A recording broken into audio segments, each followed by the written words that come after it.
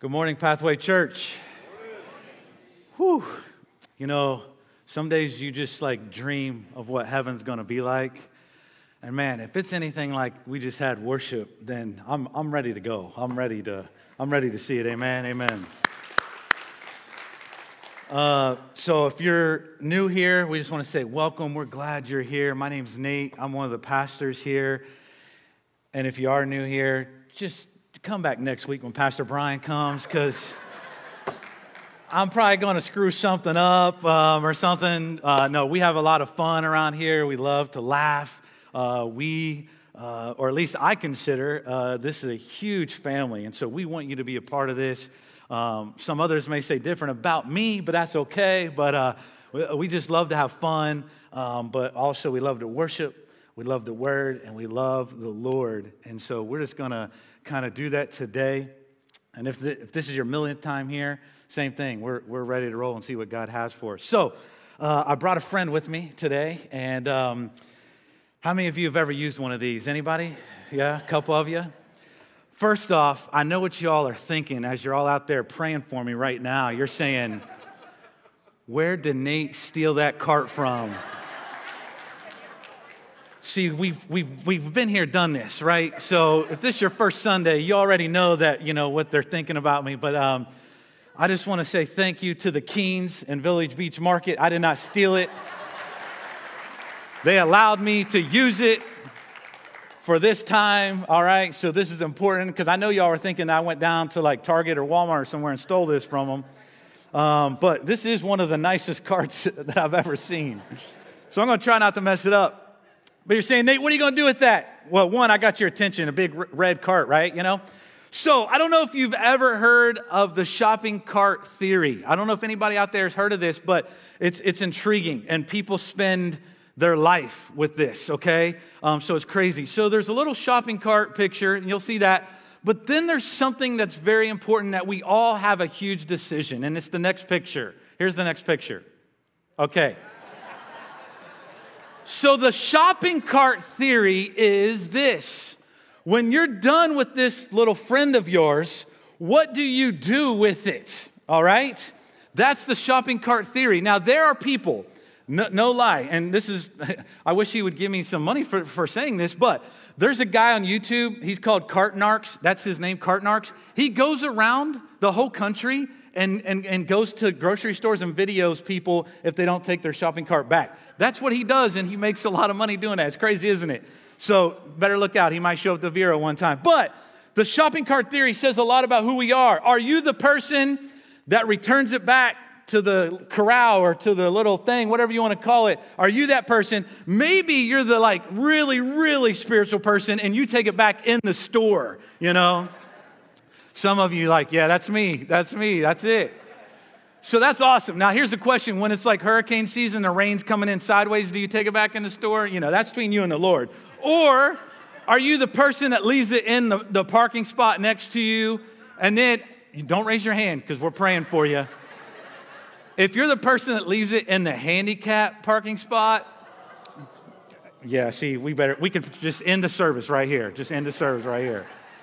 But here's the classic, right? Here's the classic one. I'm just going to put it right up here on this little curb, right? You know where the little grass area is? You just hang it out right there. You know, they'll get it. And then, you know what? Not that I've done this, right? But anyhow. But there's already like 10 around there. So you're like, oh, they got to come and get those anyhow, right? But yeah, we're telling on ourselves. Here's the whole thing about this, and where we're going to get to, it's this. Now listen for a minute. We're using the shopping cart theory, just kind of having some fun and where we're going to go, and just hang on with me as we get through all this. But what happens in life is the same kind of thing as we think about this little funny shopping cart is this. We're in this new series called Thrive, when chaos meets Jesus. But what happens is that for many of us, we have our own cart, right, in our life. We have our own cart that we put all of our chaos in, and we push it around, even though maybe we don't realize we're pushing it around. And we got a full cart of chaos, and for many of us, what happens is this, and this is where we're going to go. For many of us, our full cart of chaos, we just leave it for other people to deal with.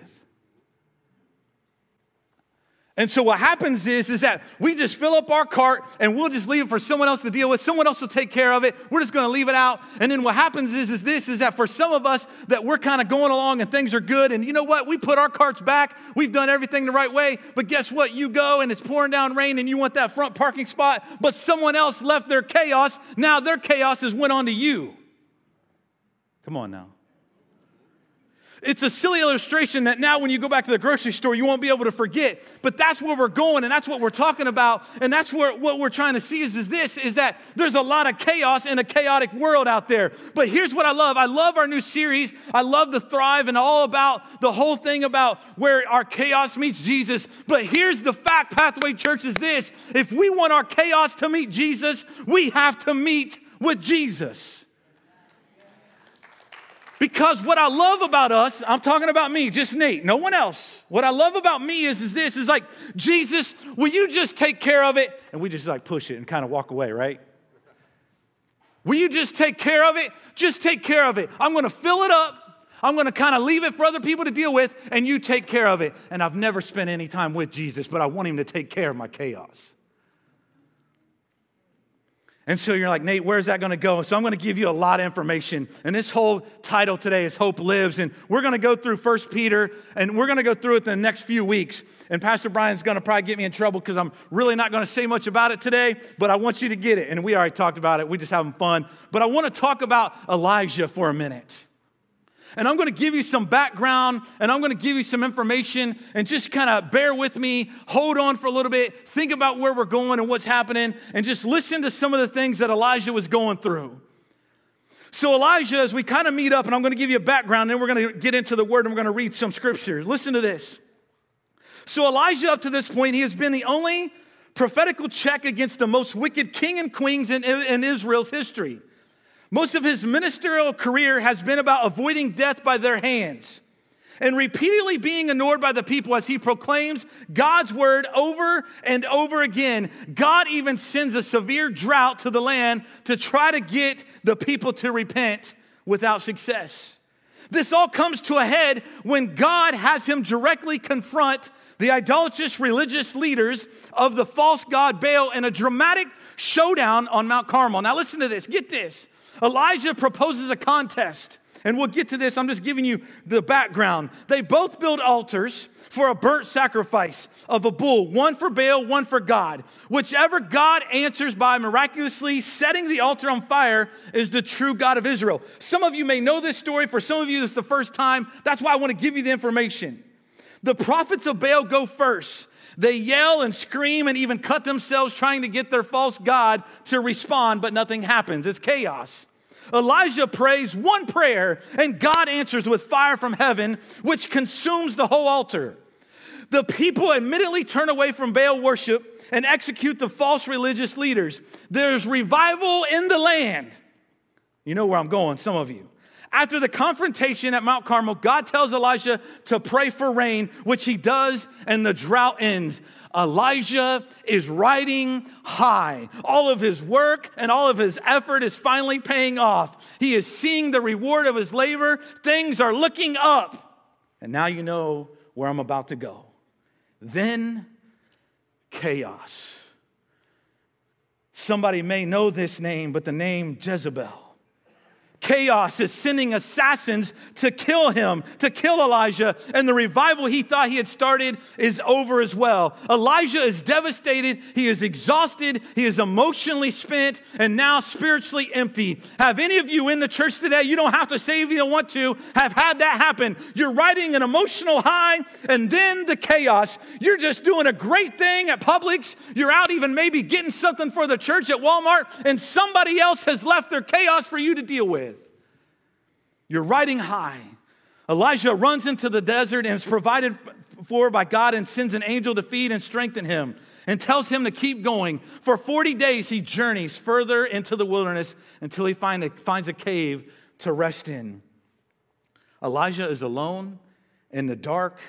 It's cold, and it matches his spiritual condition at this point. We're going to pick up the story in 1 Kings chapter 19, verses 9 through 14. I gave you some background. Now listen to these verses, and we're going to kind of talk briefly about a few things. and see where the Lord takes us. 1 Kings chapter 19, verses 9 through 14, God's word says this. There he came to a cave and lodged in it. And behold, the word of the Lord came to him, and he said to him, what are you doing here, Elijah? He said, I've been very jealous for the Lord, the God of hosts, for the people of Israel have forsaken your covenant, thrown down your altars, and killed your prophets with the sword. And I, even I only, am left, and they seek my life to take it away. And he said, go out and stand on the mount before the Lord. And behold, the Lord passed by, and a great and strong wind tore the mountains and broke in pieces the rocks before the Lord. But the Lord was not in the wind. And after the wind, an earthquake. But the Lord was not in the earthquake. And after the earthquake, a fire. But the Lord was not in the fire. You know where I'm going with this. And after the fire, the sound of a low whisper. And when Elijah heard it, he wrapped his face in his cloak and went out and stood at the entrance of the cave. And behold, there came a voice to him and said, what are you doing here, Elijah? He said, I have been very jealous for the Lord, the God of hosts, for the people of Israel have forsaken your covenant, thrown down your altars, and killed your prophets with the sword. And I, even I only, am left, and they seek my life to take it away. This is God's word for God's people. Dear Heavenly Father, may we hear what you want us to hear today. In the midst of the chaos, may we hear your whisper. In Jesus' name, amen.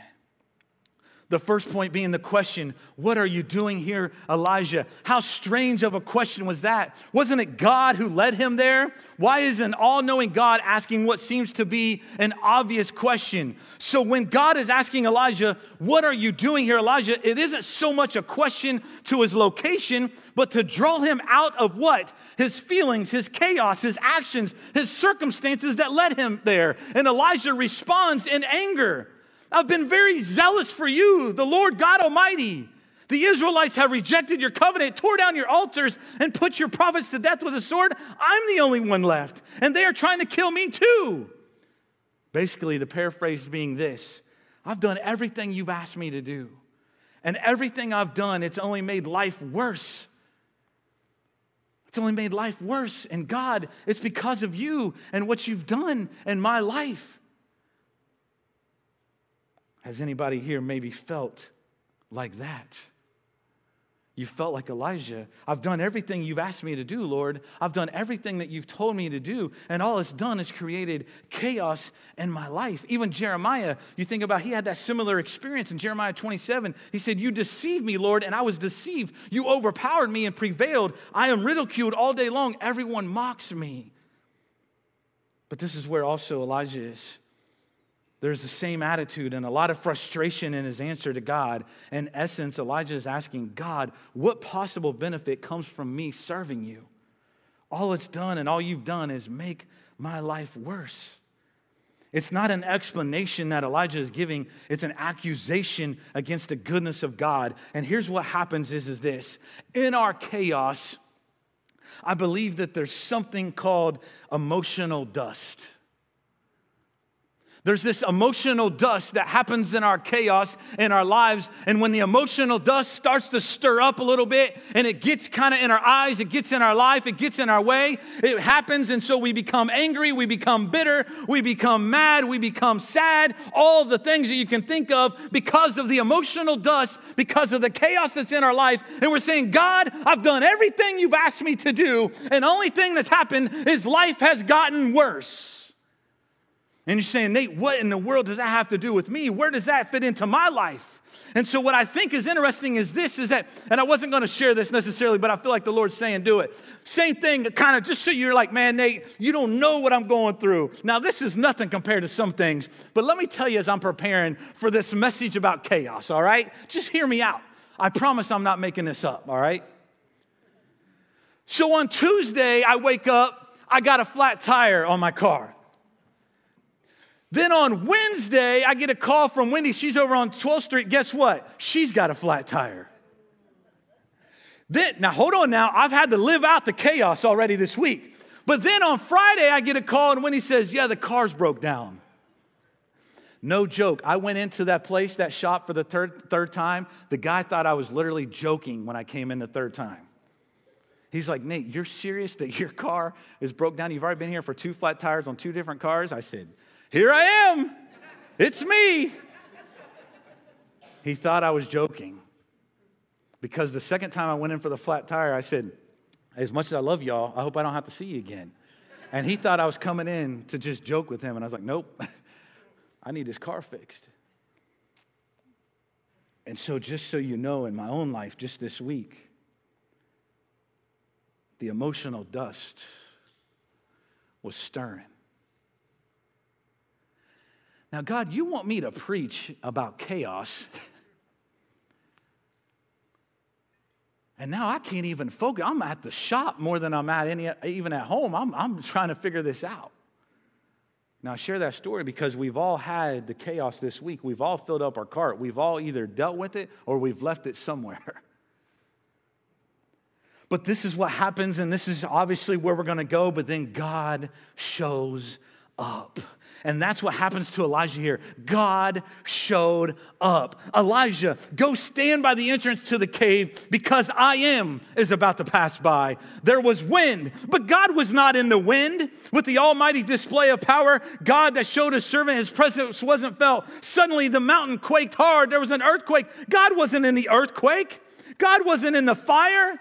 God was in the whisper in the midst of our chaos. We want God to take care of our chaos, but we got to be meeting with Jesus so he can hear and know our chaos. And not only that, but we can hear the whisper. We can hear the whisper.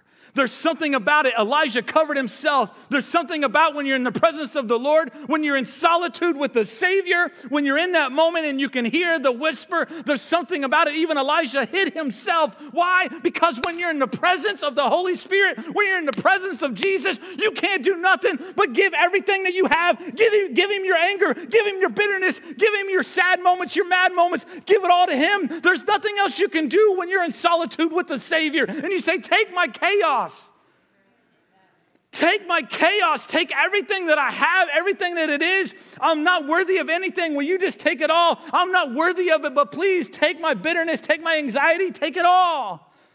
And Elijah in this moment is that spiritual transparency that he knew that he couldn't hide anything else from God. He saw every blemish. He saw everything. And when we meet with Jesus and we're in solitude with the Savior, here is our chaos. Will you take it? Will you do something with it? I'm tired of carrying it around and pushing it around. And not only that, I'm tired of leaving it up on the curb for everybody else to deal with.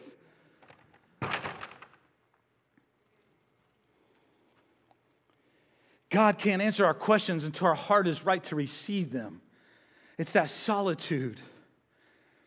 It's that moment that Elisha has in that moment that he's saying, the emotional dust of everything that's happening and the chaos. I need you. I need the presence of the Holy Spirit to come into my life. I need that moment with Jesus. I need it. I need him to take care of my chaos. I need him to take the anger, the disappointment, the hurt, the frustrations, the things that happened to me years ago that I never let go of. I keep putting it back in the cart and I keep leaving it for everyone else to deal with. And obviously we know whatever's not healed is handed down. And so we hand it down to a friend, a kid, a parent, a grandparent. We just keep handing it down generation to generation. And he's saying, will you just have solitude with me? Because yes, there's chaos in your life. Yes, there's chaos in the world. Yes, you have all these things. Will you have solitude with me to where you can hear the whisper? And so the second thing, as we get through this, I got to keep moving here, is God's provision. First, Elijah got to see it first in his own life. Just listen to these. There'll be some things on the screen. God knows when we are at the end of ourselves. You got to listen to that. He knows when we are at the end of ourselves. That's when you're going to be driven to a place like Elijah of solitude, and to all of that anger, disappointment, and even rage can be worked out until you are able to hear God's whisper again because the emotional dust that's in your life, it's stirring. But during that time, God will supply the means to get us to where we need to go. Solitude. But to get there, we have to trust him that he will supply the spiritual strength. God will give you just enough to get you to the place where you are just so alone, so empty, and you're so ready to receive him. I shared this last time, but it was something about a few months ago. I felt that emptiness. And I remember a spiritual mentor said to me a long time ago, he said, Nate, you can go on your own stuff, your own strength for as long as you can, but there will be a moment when God will put you on your back to where the only place you can look is up. And I've never forgotten that. A few months ago, he did that to me. You know, I'm kind of going along, just barely pushing my little cart, doing my thing. And he put me on my back to where I was like, oh, it's just me and God. I got nowhere else to go. I got nowhere else to turn to. Because we're good at like what? Staying busy and not being solitude. We're good at making sure we don't maybe hear the whisper because we're not sure what God's maybe going to say to us, right? We're not sure what the whisper's going to say, so we're good at keeping busy. We're good at making sure we have noise because if the enemy can't make us bad, he'll make us busy. If the enemy cannot make us bad, he'll make us busy. And what happens is that when there's no other moment and you're so lonely and maybe you're so to a point where I have nothing and you feel like Elijah in that moment, I've done everything you've asked me to do, Lord. I've done everything that you've told me to do, but yet we still don't want to hear the whisper. Because why? Because we hate this.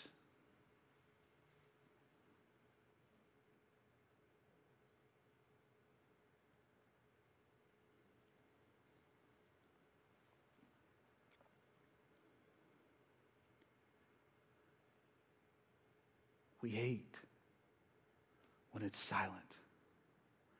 We hate when it's quiet.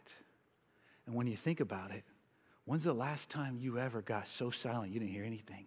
Because we even hear now. Some of you hear people's stomachs growling, obviously. Some of you hear the phone buzzing. We hear fans going, AC going, lights humming. Think about your house. Where is it that you find solitude? Where is it that it's silent? We hate at times the silence because we love to stay busy. We love to get the information that we need to say, you know what, I'm doing okay. My neighbor's got the big cart. I just got one of those little things that you carry when you get like 2 items. That's all I got. So I'm good. I'm just going to keep just filling my life with all these things to where maybe I'm not going to hear the whisper. I'm going to keep filling my life with all these things. But here's the difference, something about being silent. You're saying, Nate, what about the whisper? Now, I don't know all the things, but I love that Elijah was quiet enough to hear the whisper. There's something about a whisper, right? If you've ever had the privilege and honor to be able to have that first moment with a child, what is it you do? You look at that child and you say, I love you. There's something special about a whisper. What is it when you slip out of your kids' room and you're about to like turn the lights off? I love you. And if you ever had to go through that moment where you've been holding someone's hand as they slip into eternity, you get right next to them, right in their ear, and you say, I love you. That is what our Savior wants us to do for each one of us, to where we would take enough time in the midst of the chaos of the world, in the midst of all the stuff we're dragging and pushing around, just let me have a moment and hear me in the whisper so we can have a moment I can just tell you, I love you. I love you. Doesn't matter what you've done. Doesn't matter if you've created the chaos. Doesn't matter what's happened in life. Doesn't matter how someone's treated you or how you've treated somebody. I just want a moment in solitude with you. I want to take care of your chaos and just let you know I love But what happens is that we get really good at making sure. For some of us, we love kind of in that emotional dust. We love when it's stirring. That's the only thing that we feel like we can be good at, right? There's been moments where we've been told, you got to live in drama. You got to live in this stuff.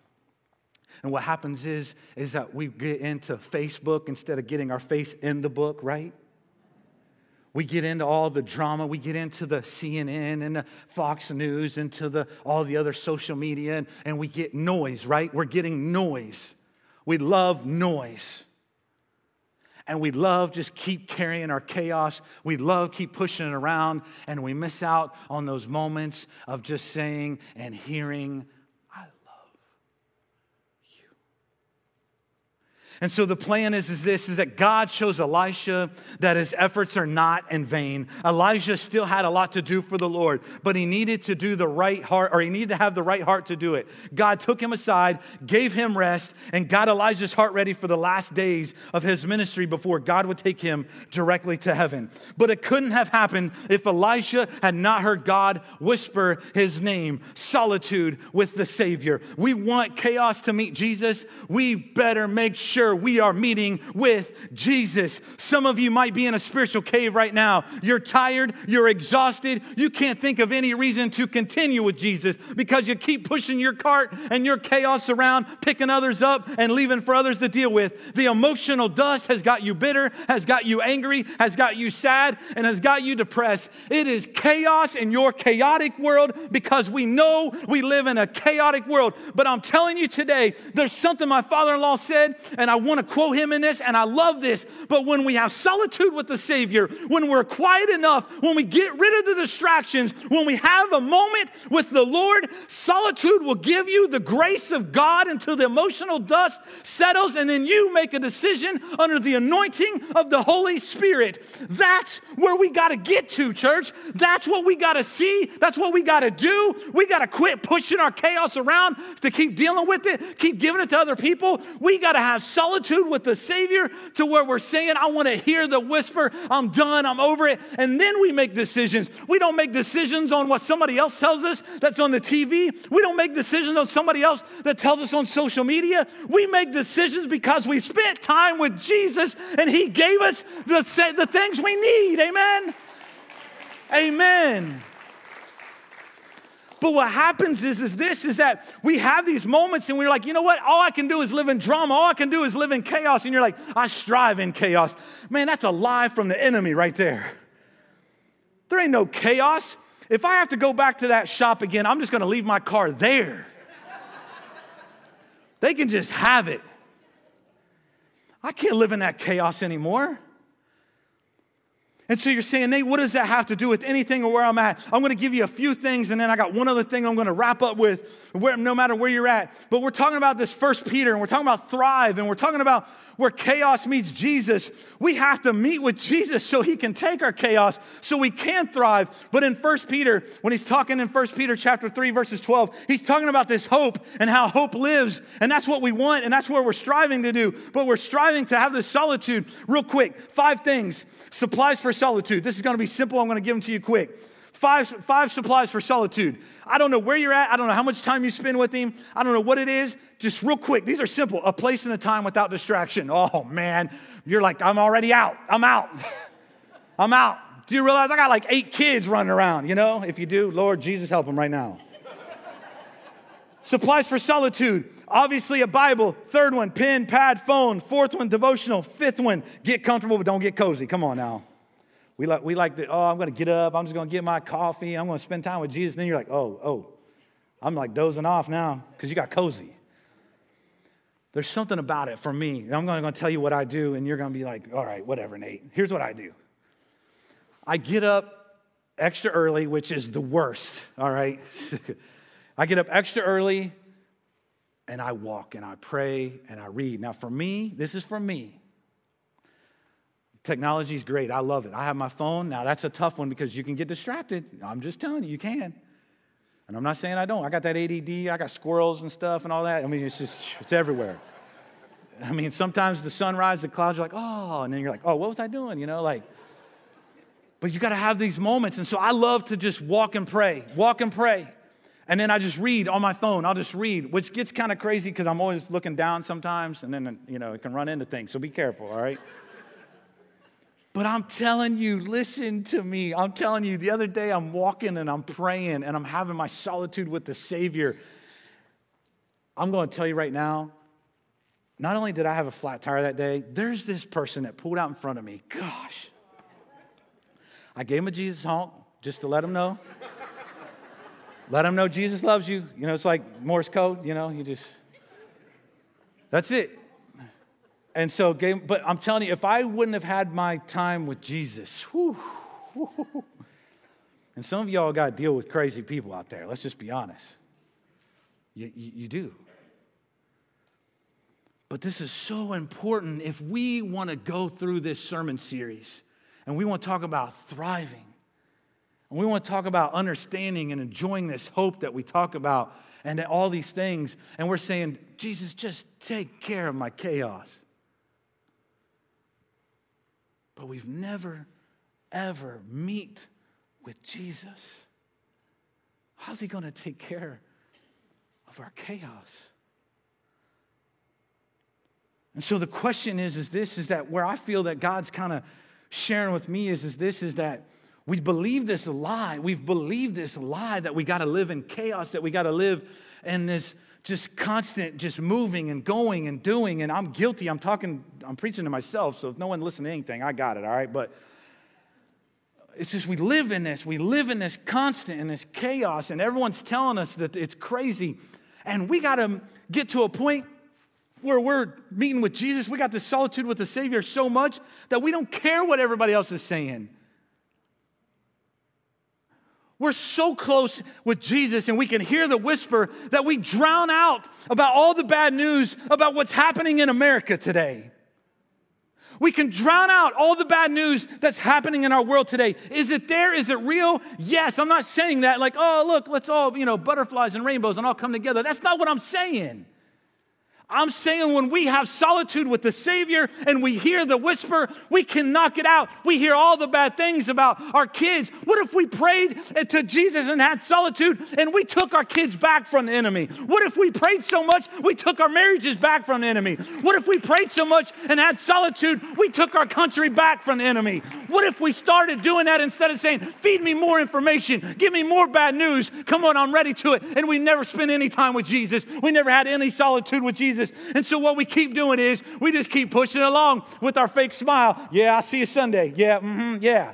And we keep pushing our chaos, and then we keep leaving it for everybody else to deal with. Now here's the deal. Hang on. I'm going to leave. Sorry, Keens, you might not be getting that back. I'm running out of time. This is the last few things. Next step questions, but I'm not done, so don't feel like you're ready to leave for early lunch. All right, hang on. What's causing chaos in your life? What chaos do I need to let go of to thrive? Why am I not in solitude with the Savior? What do I need to do to find solitude with the Savior? And where I meet Jesus and he meets my chaos. I want you to leave those questions up there. Man, I got out of breath pushing that cart down there. That's terrible. Now, I want you to get something, and I'm going to end with something because we're talking about this hope lives out of 1 Peter. This past Tuesday, I had the privilege, Brian allowed me to share with the staff where I was going today. Bless their hearts, they have to hear this twice, but so they did this, and so we did something together because I was going to felt like the Lord was telling us to have this moment together as a church, and then I'm going to share one last thing with you guys as we talk about thriving and we talk about hope lives and what he has for us.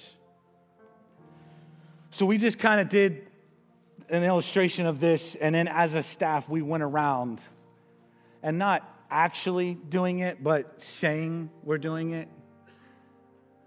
And we said, what chaos have we keep holding on to, or what is the chaos in our life that we're going to put in this cart And Keens, I use illustration. Then we're going to push this cart into the lake down here or something, all right? Or set it on fire or something. But we're not going to do that because we're going to return it.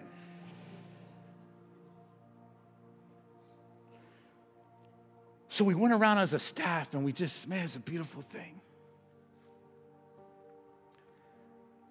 And we were just vulnerable with each other about what we needed to put in here. And so I don't mean to, but it's like I tell our students, if I want you to be real, I got to be real. And so I got to thinking about what is it that I keep pushing around that maybe I still haven't dealt with totally?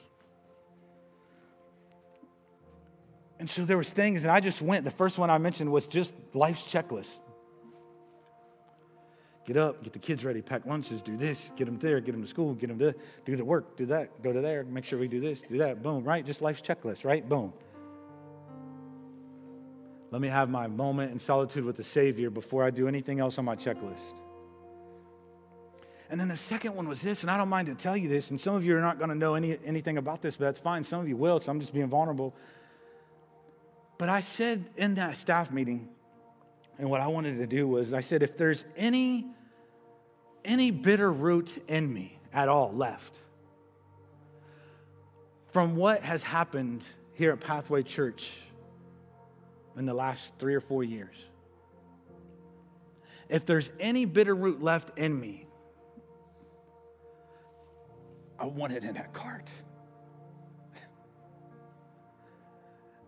Because God's done and dealt with that. But have I done and dealt with it, or am I still holding on to the bitter root and passing it on still without even knowing it? You see what I'm saying? So I'm just being vulnerable enough to you that's what I put in it. And man, the staff went around. It was a beautiful thing. We prayed over it, and we did it. But I'm just going to tell you as we wrap up, I'm going to give you something. But in my solitude with the Savior, this is just what Jesus told me, because the last couple weeks, we can joke about the car. We can joke about all these things, but the last couple weeks have been chaos.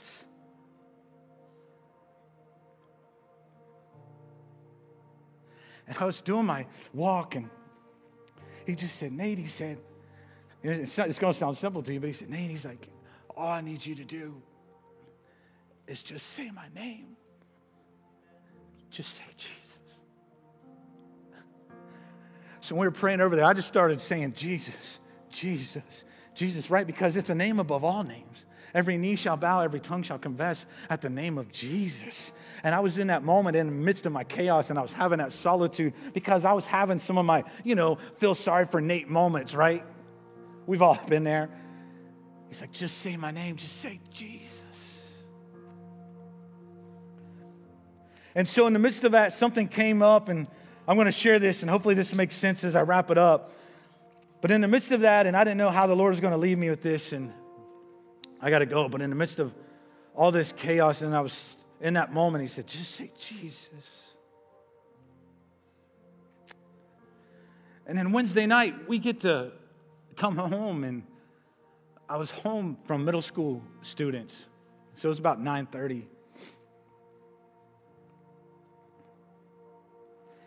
And our little daughter, Ava, who's 8, she said, I want to talk to you and Mommy. And we're like, okay. So in that moment, she said, I want to ask Jesus into my heart.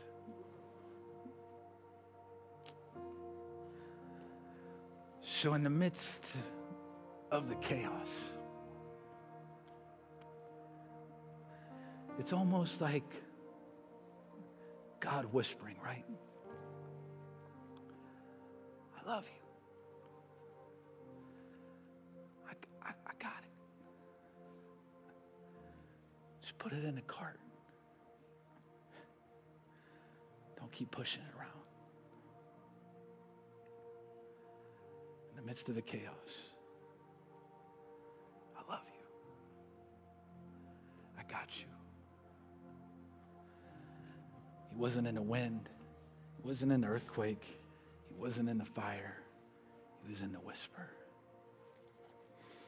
And so this is kind of where I'm going and where I'm sharing this moment as we wrap this part up and as we kind of just have this moment. This is from a sermon by a guy named Judah Smith. He's a pastor. If you know him, you don't like him, that's fine. That's between you and the Lord, whatever. He did something. I loved it, and I talked about it. But we're talking about hope lives. We're talking about this whole thriving. We're talking about this chaos. And he told and he shared this story about Barabbas and about Jesus and Pilate and this moment that took place. So I know I'm giving you like a lot of information and a lot of stories. I'm going to read the message that he wrote. So this is his.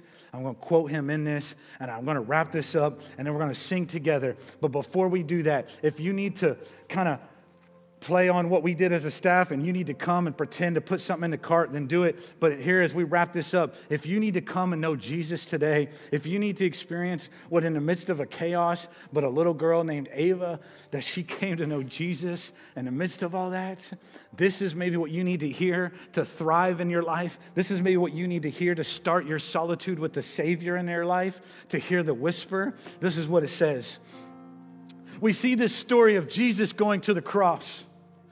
And everything seems to be kind of hand in hand. And there's this one character that seems to interrupt a little. His name is Barabbas.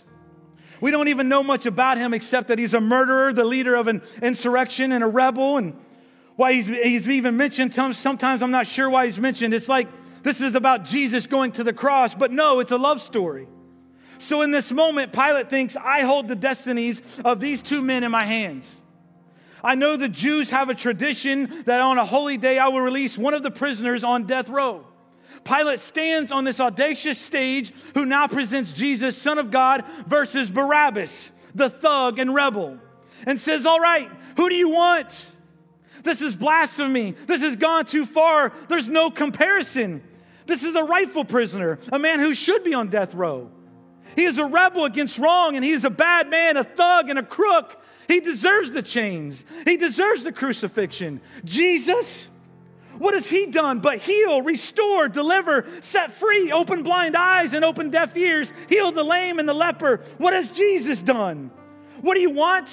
We want Barabbas. Give us Barabbas, they say. Give us Barabbas. And the soldiers come up and they put the key in and they take his chains and unlock Barabbas from his chains and shackles. And he walks down the platform, welcomed by all his thug friends. Yeah, the people love me. They love me. I don't even know who this Jesus guy is, but all I know is my people love me. There seems to be no conscience in Barabbas. There's no record of him turning to Jesus and saying, I owe you everything now, for you have set me free. No. You don't see any of that in Barabbas. God knew that. Jesus stood there silent, for he knew the will of his Father, and he said, it's fine, Father, let them have Barabbas. For Jesus knew that the Father would have to treat Jesus like Barabbas so he could treat Barabbas like Jesus. Barabbas thought it was the people that set him free. No, it was the love of the Heavenly Father. And when I look at this story, I realize who Barabbas really is. That's me.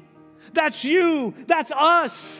And I felt like I was reading this the other day and I felt God speak to me. I love Barabbas. I love him, and I wrestled a little, but God, he is a bad man. I love him and I wanted him to go free. But didn't you know that he probably would never acknowledge the free gift? Yeah, but I love Barabbas. For while we were still sinners, Christ died for us. God sent his son for Barabbas, even the one he knew would walk away from Jesus in his free gift and never come back. He loves him. And the nerve, the audacity of the believers to think, I got saved by grace, but not by this in his deep, dark place of bondage. I better work hard to get myself out. What? That's the opposite of the gospel. Are you bound? Are you held under the power of this temptation and sin? Do you feel like it's controlling you? What are you going to do? Oh, I'm going to shake and myself free. Stop it. No, you won't. You're no match for the powers of hell and the urges of sin. You will not overcome it, and you will never overcome it. You'll just be another statistic. There's no answer within yourself. Your own goodness, your own discipline, your own devotion will not save you. There's only one that can save you, and he's the one that took our place. He's the one that stood on that platform with Pilate and said, yes, let them have Barabbas. Take me. How many times have I stood on the platform with Pilate and Jesus and I'm the Barabbas? And they start to take my chains off and I say, no, I deserve this. I deserve the guilt. I deserve the shame. I deserve the consequence. I deserve it. And Jesus seemed to look at me and say, no, child, let me have it. Let me have your sin. Let me have your pain. And I say, no, God, I did it to myself. I deserve it. I deserve it all. No, God, I'm so ashamed. He says, give me your shame. But God, what if I do it again? He says, I'll still be here. Oh God, I don't want to hurt you. I love you. I don't want to do this anymore. He says, everything will be all right. Just give me your sins. This is all we have. This is all I have. And this is all you have. We can play games. We can play church games. We can pretend like people are better than others, and that's why they're blessed. Or we can all come to the honest conclusion that this is God and it's God alone, amen? The greatest challenge is not your discipline, your devotion, or your focus. Your greatest challenge is believing and living the gospel. God, could it be that there's a God with a love so scandalous, so wide, so deep, so vast, so high, so expansive, so welcoming, and so inclusive? Let me have your sin, my child. And I give him my sin. And I stand in this empty space of forgiveness and accept while Jesus walks off to the cross that I deserve. I see him. I see him walking to the post to be whipped. And as I stand free as a child, all the attention is turned now. And I feel the love of God saying, come on now, come on. Come on now. He says, go, my child. Live your life. I'll pay the price. Where did we get off thinking that we were going to set ourselves free? It's still Jesus. It'll always be Jesus. It'll never stop being the power of Jesus. His blood is sufficient for your salvation. His blood is sufficient to sustain you through every sin and every challenge and every temptation. Jesus is enough.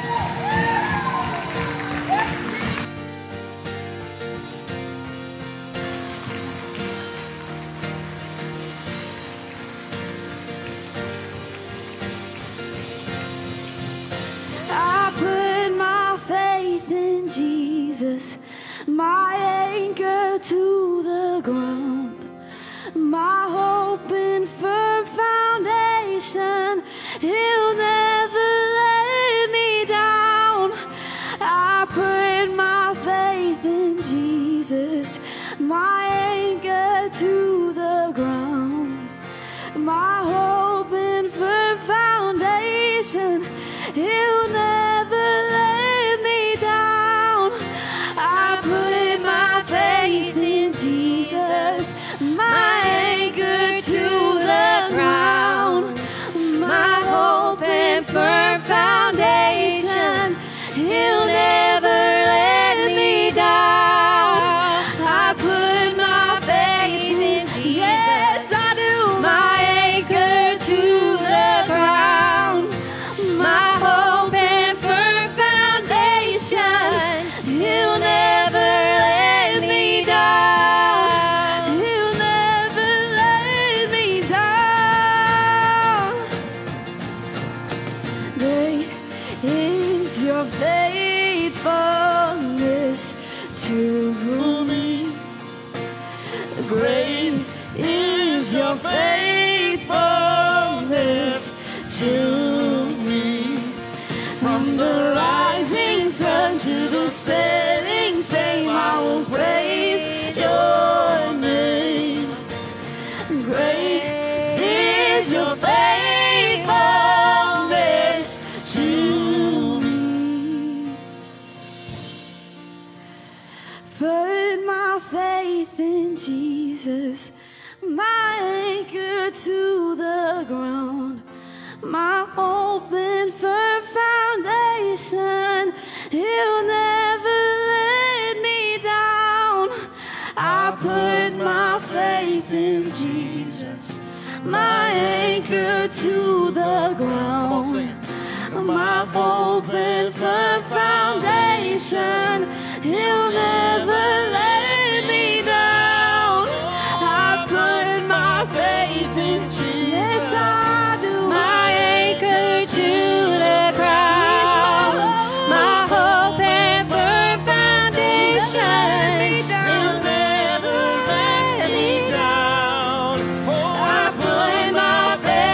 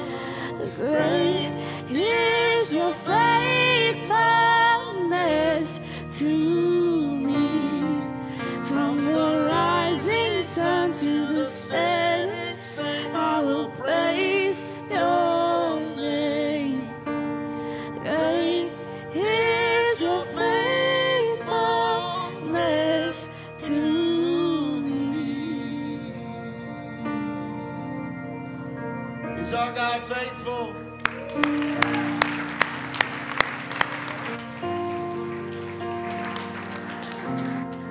He's faithful to do it in you. He's faithful to do it in you this morning, right now, whatever your concern is. Whatever that thing is right now in your heart and mind that's bubbling up, He's able. He is able. There's no situation or circumstance in your life that is too big for Him. And He is faithful. Amen. Let's sing that chorus one more time. Great is your faithfulness to me. Believe it. Great is your faithfulness to me. From the rising sun, from the rising sun, setting same, I will praise your name. great is your faithfulness. Great is your faithfulness to me.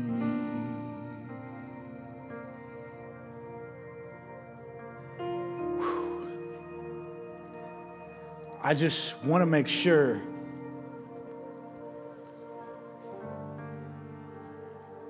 that people would know that Pathway Church,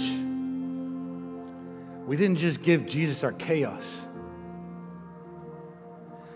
We meet with Jesus and we're so close to Him that we can hear the whisper. And you can tell and you know when somebody's been with Jesus. If we could live that and give our chaos, then I believe we begin to thrive and understand and know about this hope that lives within inside of us. May the Lord bless you. May the Lord keep you. And may His face shine upon you like never before as you go out and as you hand over your chaos and you meet with Him and you have solitude and you enjoy that peace and quiet in those moments, because we live in a very chaotic world. And so may He take your chaos. It's a beautiful day when we worship together. Like I said, if you're new, go to our Welcome Center. It'd be great to get to meet you. We're so glad you're here. Have an awesome week. We'll see you soon.